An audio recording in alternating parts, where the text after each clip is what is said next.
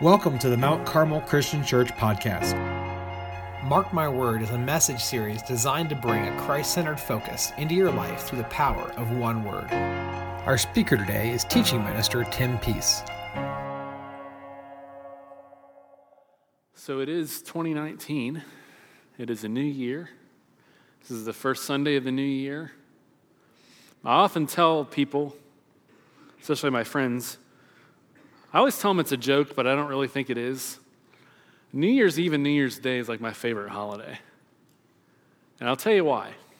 Number one, you get built-in days off from work. Number two, you don't have any of the stressors from any of the other big holidays tacked on to the days off from work.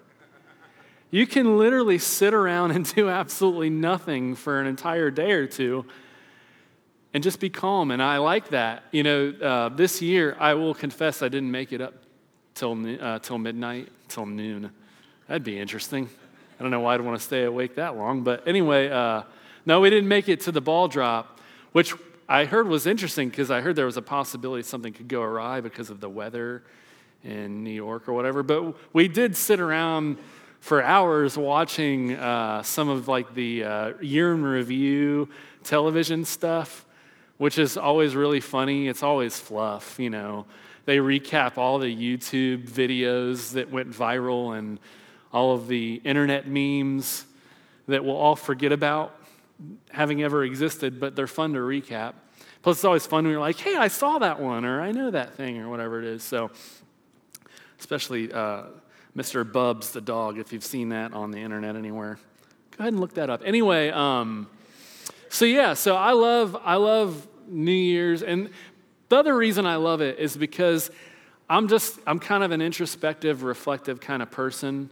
Now, I don't know about you, I'm not really one for making New Year's resolutions, you know, I don't get out and write them down and give up on them in the middle of February, which is statistically when everyone does, but I do like the reflection.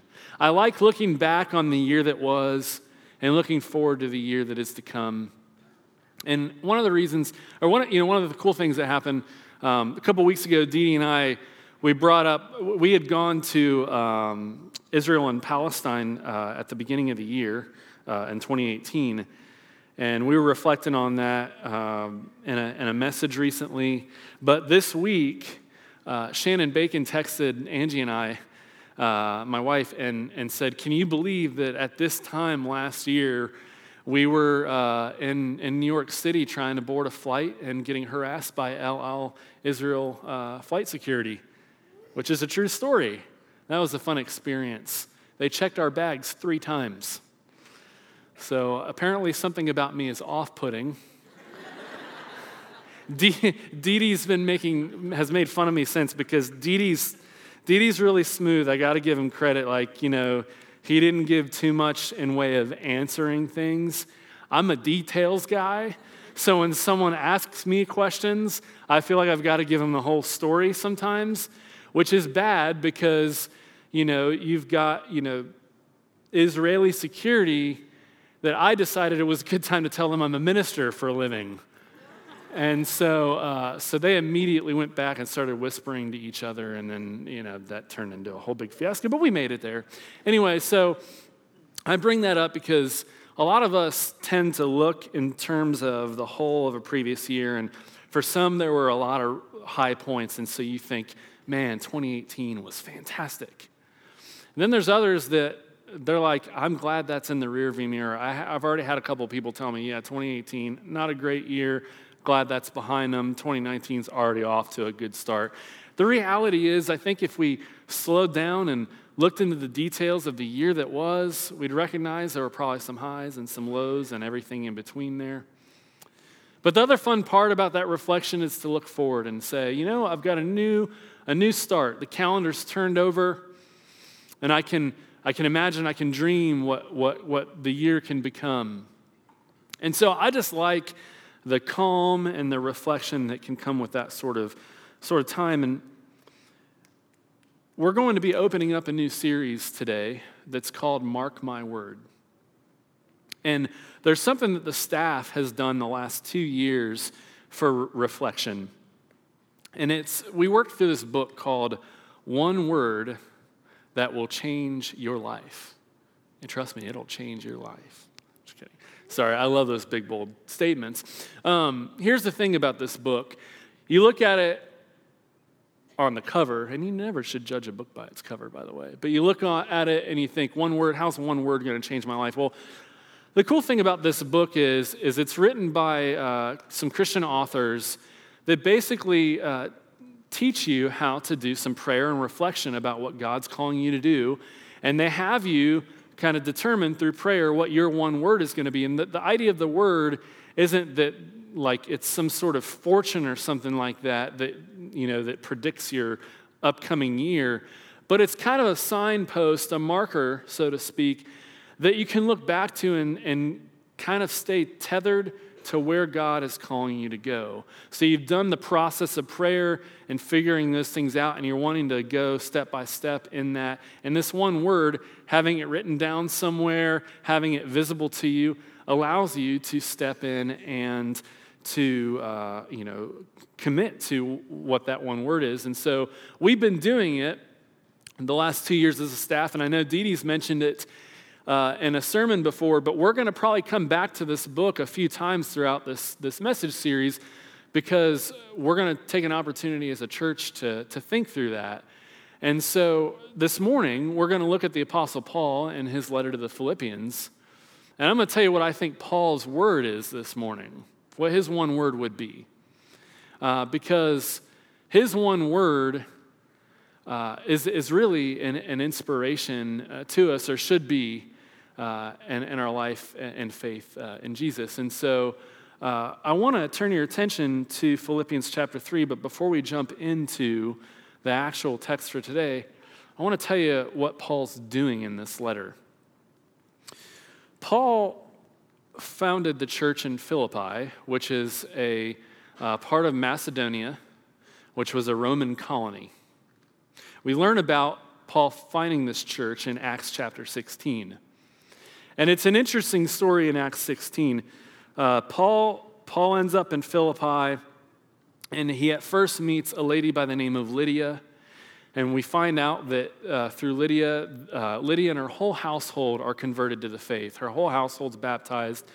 And so these people come to faith. They become a support system and a leadership base for Paul and the church that he's founded there.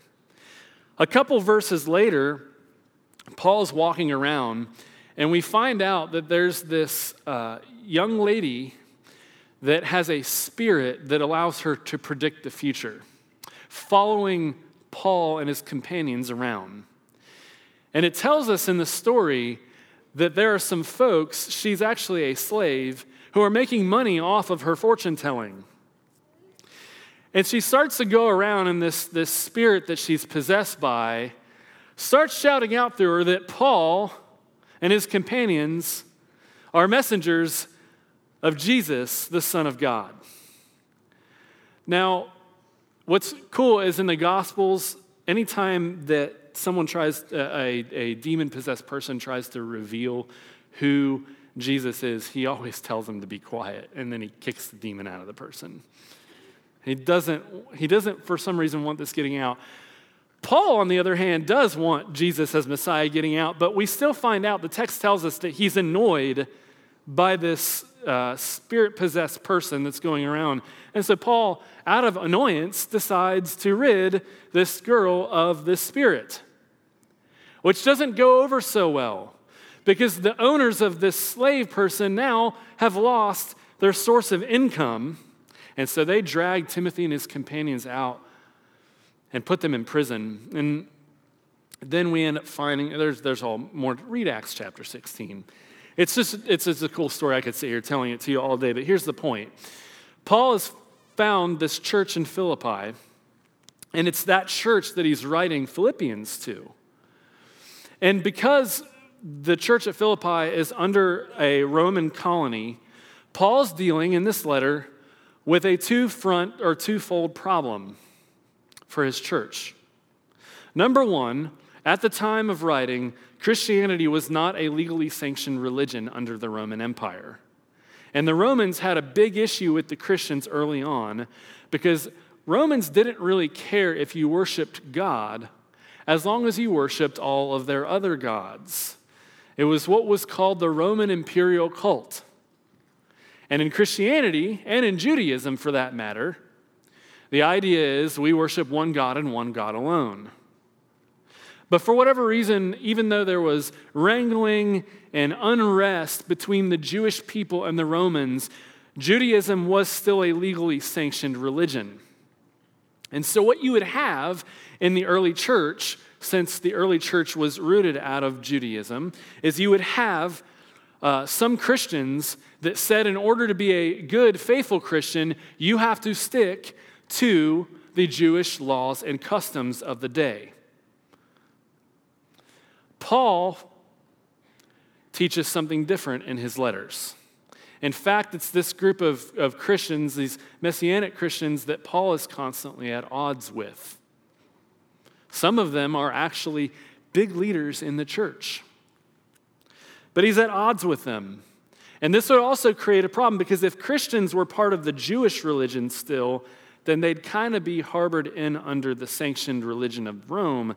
But if they are a separate sect, a separate religion, guess what? They're not. And so what we find is that Paul is writing Philippians in prison. He is in chains, as he says. And yet this church at Philippi has been supporting him. He opens up the letter by saying how thankful he is for this church. They've sent help to him to support him and to comfort him. They've given him financial resources. And so he's trying to spur them on to continue on in their faith and to continue on in their support of the mission, including himself as a missionary. And he gets to this point in chapter 3 where he's having to argue with the Christians in Philippi to get them to not be swayed by these people that are telling them they have to be bound to the Jewish customs and laws and regulations. And it's here where Paul does what we all tend to do at this time of year. He starts reflecting on where he's come from, where he is today, and where he's headed. And he starts off in Philippians 3, and this part isn't in your passage here, but he's arguing against these individuals that are trying to pull the church into this law-bound sort of way. And they're trying to say, hey, we're the leaders you should be following, not this Paul guy. And this is what Paul says. He says, if someone else thinks they have reasons to put confidence in the flesh, I have more.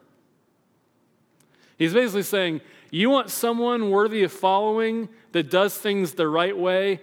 Check out my resume. This is who I have been. He says, I have more. Circumcised on the 8th day of the people of Israel of the tribe of Benjamin. A Hebrew of Hebrews. You want a good Jewish person? I'm the best you got. That's what Paul's saying here. In regard to the law, a Pharisee. He's the most educated, the most knowledgeable. As for zeal, persecuting the church. When Paul thought the early Christian movement was misguided, he went out to snuff it out. He was a zealous individual. And he says, as for righteousness based on the law, faultless. Faultless. I mean, if you think about this, Paul is doing something that we're not really accustomed to doing. We don't really like when people brag. And Paul is basically saying, I'm the best there is at being a good Jewish person. So don't follow these other guys because they've got nothing on me. Anything they can do, I can do better, is what Paul is teaching here. And yet, in our passage today, Paul shifts gears. He shifts gears. And I want you to follow along with me in Philippians chapter 3, verses 7 through 16 to hear what he says. So he just told them how great he was. And then he starts with this. But whatever were gains to me, I now consider loss for the sake of Christ. What is more, I consider everything a loss because of the surpassing worth of knowing Christ Jesus, my Lord, for whose sake I have lost all things. I consider them garbage, that I may gain Christ and be found in him, not having a righteousness of my own that comes from the law, but that which is through faith in Christ, the righteousness that comes from God on the basis of faith. I want to know Christ, yes, to know the power of his resurrection and participation in his sufferings, becoming like him in his death, and so somehow attaining to the resurrection from the dead. Not that I have already obtained all this or have already arrived at my goal, but I press on to take hold of that for which Christ Jesus took hold of me. Brothers and sisters, I do not consider myself yet to have taken hold of it, but one thing I do, forgetting what is behind me and straining toward what is ahead, I press on toward the goal to win the prize for which God has called me heavenward in Christ Jesus. All of us, then, who are mature should take such a view of things, and if on some point you think differently, that too God will make clear to you. Only let us live up to what we have already attained. Paul shifts gears here. He's acknowledged who he is, what he's accomplished, what his merit is. And he turns around and he tells the Philippians, all of that means absolutely nothing in comparison to Jesus. Now, this is a passage that I think creates trouble for a lot of us. Because we hear this passage, and I've heard this many times talking Bible with people, where they basically run the point of, okay, if Paul says everything is garbage in comparison to Jesus, then everything in my life is meaningless, except for Jesus. But that would be a mistake to read this passage this way. See, Paul's doing something else with the grace message, the gospel message, the salvation he's received in Jesus. Notice when Paul tells you in chapter 3 all of his accomplishments, he doesn't use past tense completed forms. He doesn't say, I was a Pharisee. Paul is still a Pharisee. He doesn't say, I once had zeal, but I no longer have zeal. Paul is still a zealous individual. It doesn't show more zeal than to go put your life on the line to share the gospel. Paul didn't suddenly become uneducated.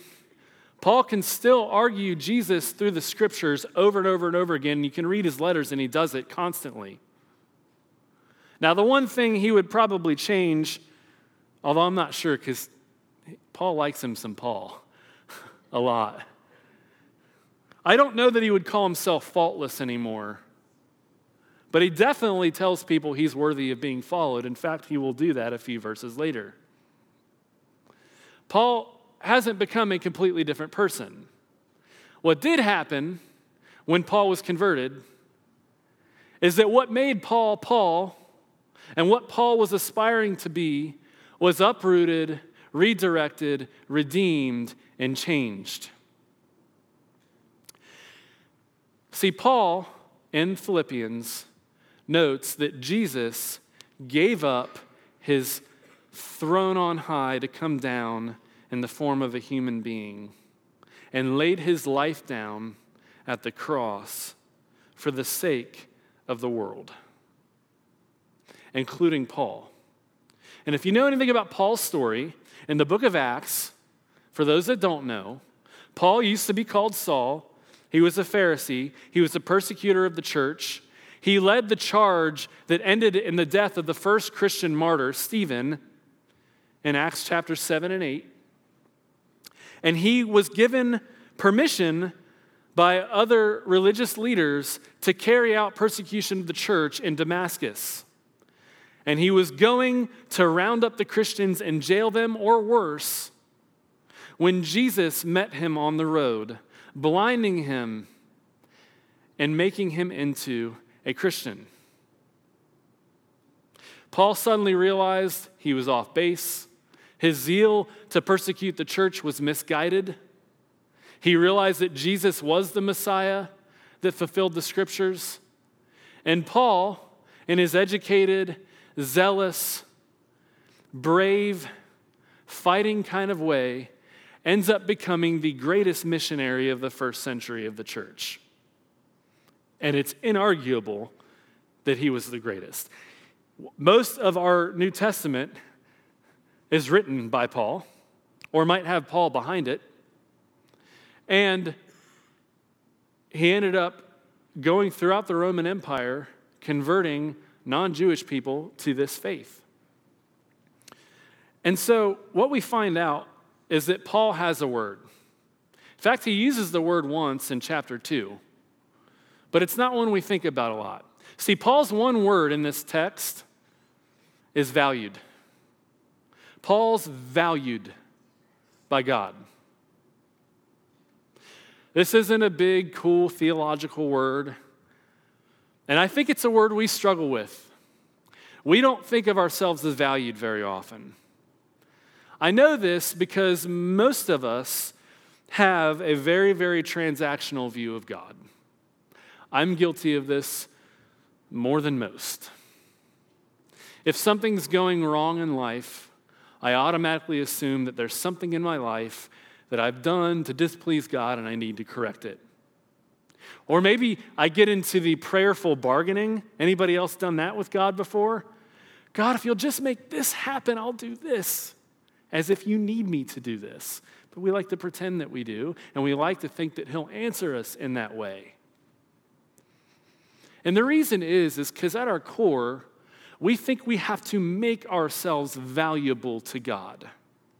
In fact, Paul thought he had to make himself valuable to God. That's why he's able to give you who he is in a nutshell in the early part of chapter 3. Because Paul's whole life was making himself a valuable Pharisee, learned person that would go uphold and defend God's righteousness to the world, even if it meant persecuting others. Little did Paul know God doesn't need our defense. And we're not the ones that get to assign our own value to ourselves, even though we have a tendency to do that. We struggle with the idea that our value would come from anywhere other than inside. And in our modern culture, we're even worse about this. Because we think on an individual level. And people say, you just go be whatever you want to be. Go follow your own passion. Or any of the other things that books are written about. This is what happens with us. And yet Paul ends up finding that he's valued, and the church, the Christians that he's writing to, are valued by God. And so what I want us to remember today, and I'm going to flesh out here what this means for us, is this: that what I value is where I find my value. What I value is where I find my value. And nowhere does this become more obvious than New Year's resolutions. I'll give you a couple of examples. Does anyone ever made the New Year's resolution that they're going to get in shape this year? Anybody? Why do we make that New Year's resolution? Well, there's a whole slew of different reasons. One, maybe we value our health, or we think we should, and we realize that we're not exactly at the place we would like to be or should be, and so we decide, I'm going to exercise 24/7, 365, because that's a good goal. Maybe, you know what? Maybe summertime's coming around. We want to have six-pack abs for the beach. And why not start in January, right? I mean, we just got through all the holiday feasting. But why? Because somebody else told us that we should value looking like, I don't have a six-pack. I always tell people I got a 1-pack.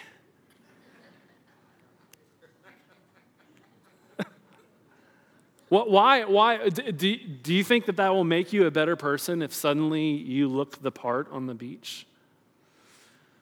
Why do we value that? Here's another one that we do. How about this? In 2019, I'm going to change my finances. I don't even know what that means yet. I guess that's going to happen one way or the other. But why? Why do we value that? Maybe we have this value, maybe we grew up in a bad situation and we don't want to live with the discomfort we grew up in, so we're going to fix our finances. Or maybe we've been told that to really mean something or to be important in life, we've got to have a lot of wealth. So we're going to work our way to that. Going to get on the Dave Ramsey plan, and we're going to end up being a millionaire or something. I don't know what it is. Why? Why is that a value? Is that something we value inside? Is that something somebody else told us we should value? Where do we draw our value from? See, the things that we aim to do, the things that we value, end up becoming where we find our value. If I don't hit that health mark or that exercise mark, I'm invaluable. If I don't hit the financial measures, I have no value to people. And you can take this idea and you can run with it in almost any avenue. But you see, at the end of the day, we're taking some other person, some other flawed person's view of what makes us valuable, or worse, we're setting ourselves up with our own internal value system, which, by the way, we all have internal value systems, and we're just as good or bad at failing those as we are God's. I'm going to work on my school paper today, and then 4 hours later, I've watched Netflix all Saturday. Oops. But here's the thing. With Paul, when you recognize that you are valued by God through Jesus, it changes the way you approach things. It redirects and redeems who you are. It redirects and redeems what you're aiming to do. And it redeems and redirects what you're going to become. See, Paul says, I'm going to put behind me the things of the past, and I'm going to press on forward. Why is he going to do this? Because Jesus stopped him on the road to Damascus, on the road to ruin, saved his life, and said, guess what? All the things you think make you valuable don't, but I value you despite your failures. You are important enough to me that I sent my son Jesus to die on the cross for you. And that message still rings true for us today. So how does this change us? Let's take that money example, for instance. What if suddenly we recognize that our value is in Jesus and that Jesus values us? Might it make us better money managers? Yeah. But is it going to do so for the reasons that we were aiming to before? And is it going to turn out the exact same way we would have expected it to? Maybe not. Maybe what will happen then is we recognize, you know what, I want to be able to help a friend or family member here and there. Maybe I want to support the ministry of the church more. Maybe I want to be more generous in this avenue or that avenue of life. Because God was generous to me through his son Jesus. And suddenly, because I recognize my value is given to me by God, and it can redeem and redirect the way I view this aspect of my life, then suddenly I may be doing the things I was going to do from my old value system, but for totally different reasons and with totally different outcomes. Or let's take the health thing. Here's the thing. I do like to exercise, but it is not because I want to look good on the beach. Okay? I have always been kind of a scrawny person, and it's just the way God designed me. I ain't ever going to, do that. So here's the thing. I exercise on a regular basis or attempt to because if I don't, I am prone to depression and anxiety. And when I'm prone to bouts of depression and anxiety, guess what happens? I don't want to be around people. I get really anxious around people, and I'm no good to the people that I'm called to serve. So if I just take 30 minutes to move a little bit, suddenly, when I'm interacting with a coworker or a person that's spiritually in need, I have my wits about me. I have my emotions in check.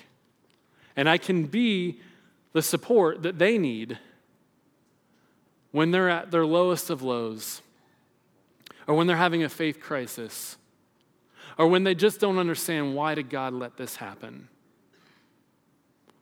You see, suddenly, because I recognize that God valued me, I value others enough, and I value myself because God values me enough to do something just enough about my health to make sure I'm good for myself and good for other people.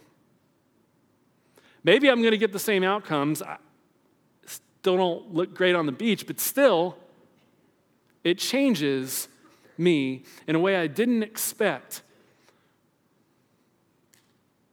And that's what happened to Paul. Paul did not lose his zeal. Paul did not lose his education. Paul did not lose his brashness. Paul did not lose that part of him that said, anything you can do, I can do better. No, he says, follow me as an example, church, as I follow Jesus, the ultimate example. But God took hold of that, changed his value system. And Paul, in turn, changed the world in a way that impacts you and I in this room. If you are a Christian, it started because of what Jesus did with his early apostles, including Paul, on this road. Imagine in 2019 what you can do if you recognized how much God valued you the way Paul recognizes it. And I'm not talking about you're going to go change the whole world yourself. No. What if you let God redirect your life and redeem your life in a way that causes you to be an impact to your friends, your family, your coworkers, the people you're around on a regular basis? And then if that happens, imagine if that spark is lit in them and they recognize their value and they go do the same thing in their spheres of influence. Suddenly, you continue on that seed that's planted from the very beginning of the faith, and you continue to spread roots throughout. All because you recognize that God values you. So I want to leave us with a challenge this year. And it's a challenge that we're going to keep talking about in this series. I talked about this one-word book. If you want to get it, it's the red book. It's called One Word. You can find it on Amazon, or if you read on your phone, you can do that too. But we're going to continue to talk about what it means to reflect prayerfully on what God wants and what it means and what it looks like to find a word. And I got to confess, I haven't landed on my word yet, so I'm going to work through this with you. But I want to challenge you this year to prayerfully consider what God wants you to do this year and to nail it down into this one word. The reason we use this note card look is because when you write something down and you keep it visible, you tend to come back to it. It tends to be a rooting sort of thing that'll help you stick to your plan. And the reason that this is so important is this. Paul didn't go through the one-word book back then, but Paul did recognize that he was valued, and that led him to value other people. What ends up happening with Paul's life is he'll end up going and spreading the faith throughout the entire empire. He will be arrested multiple times, shipwrecked, stoned nearly to death, and ultimately martyred in Rome, according to tradition. Which is kind of cool in a weird sense, because Paul, the person that was the persecutor of the early church, that oversaw the first martyrdom, ends up with a martyr's death at the end of his story. But he does so because God redeemed and redirected his passion for God so that he would go share the gospel with the world around him in a fearless kind of way. And so, if we develop this passion, and we go prayerfully to God and we listen to what God is calling us to do, right where we're at, or maybe where he might want to take us, we too can not only recognize the value God has for us, but we can be world changers just like Paul. Let's pray. God, I thank you for being so good and so gracious to us. I thank you for your son, Jesus. I thank you that you show us just how much you love us, how much you value us in sending your son. And I thank you that value that Paul experienced ignited in him a passion to go share the gospel. And I pray that that same kind of passion will ignite in us as believers today, so that throughout 2019, where we have a new calendar year with events to come, things that we look forward to and things that we don't know are to come yet, whatever it is, God, I just pray that we will stay centered in you and that we will walk in step with your Spirit so that we can show others the value that God has of them, and so that they can come to know you and your son, Jesus, in the same way that we do. And it's in his name that we pray. Amen. Thank you for listening. You can interact with us online at our website, www.mtcarmelchurch.org. Also on Facebook, Twitter, and Instagram.